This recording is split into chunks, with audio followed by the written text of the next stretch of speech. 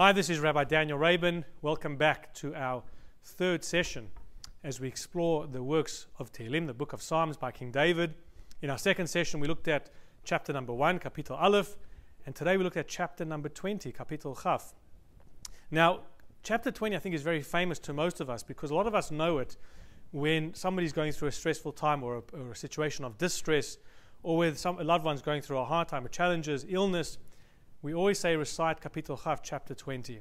And I think if you look at the overall theme of chapter 20, it is may Hashem, may God answer our request, our plea for help. Now, there's different commentaries who express where did King David, or through what situation did King David compose Kapitel Chaf, chapter 20. Some say that David wrote it, in fact, for the Levites, for the Leviim. When he would go out to battle, they would recite this prayer on his behalf, that they would have success in their mission. Some say he was referring to Mashiach, that the Mashiach should bring salvation, and others in fact express that David HaMelech, King David, he composed this when he sent out Yoav. If you look in the book of Shmuel, if you read through that story, he sent Yoav to go and confront this massive force, this massive army that Avshalom had assembled against the kingdom of King David. And of course, King David was not able to go at this point to join in the battle himself, and so he composed this prayer that he could be effective if he stayed in Jerusalem, Yerushalayim, to pray on behalf of those going out to battle.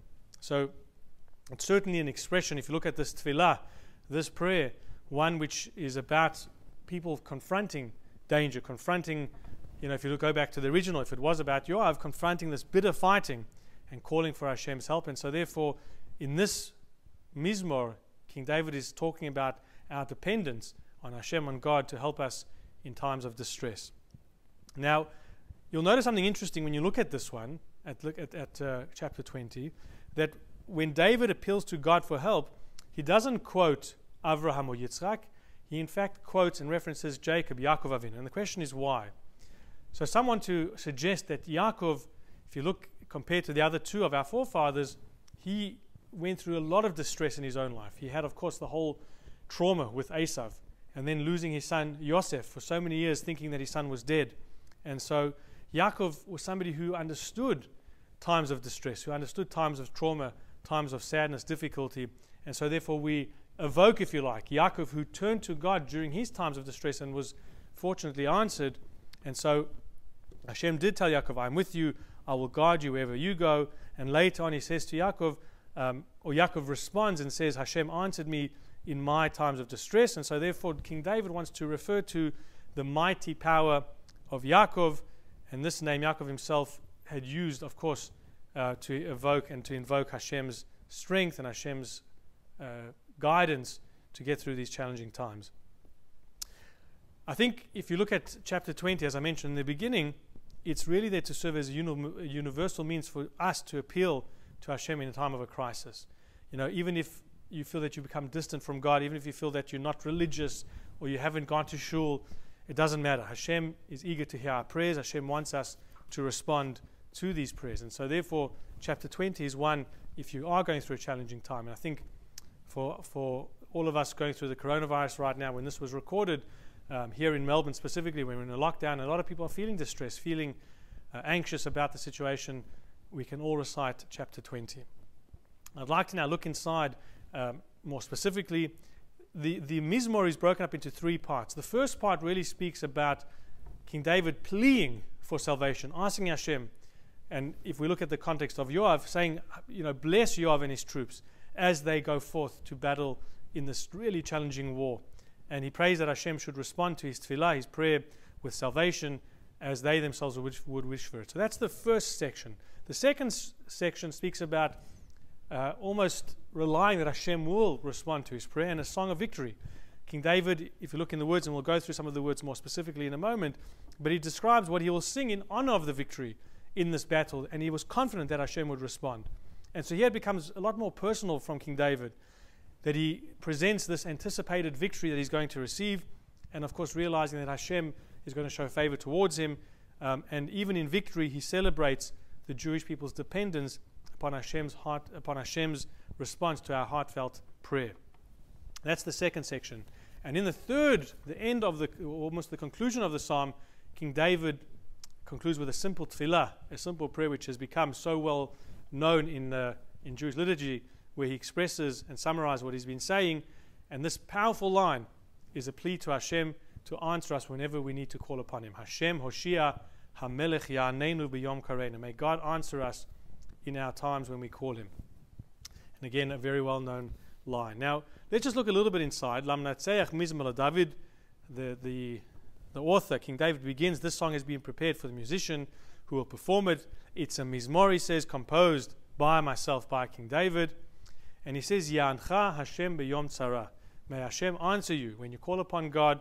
No matter how difficult the situation has become, you should call upon Hashem for help. As Jewish people, that's always been our response. Of course, we have to take care of things around us. We can't just sit back and hope Hashem will respond. We have to make what we call a keli, a vessel.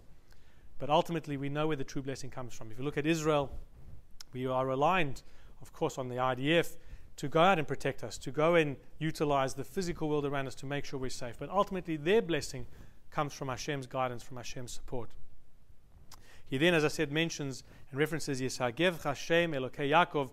May the name of Yaakov, who Yaakov's God, be like a fortress to protect us. Yisagev Hashem Yaakov from danger, just as he protected Yaakov from Lavan, from Esav, and of course through the challenging times when he thought his son had passed away. And then he says, Yishlach Ezracha Mikodesh. May Hashem send you help from the Mikdash, where the Shekhinah, where God's dwelling is found.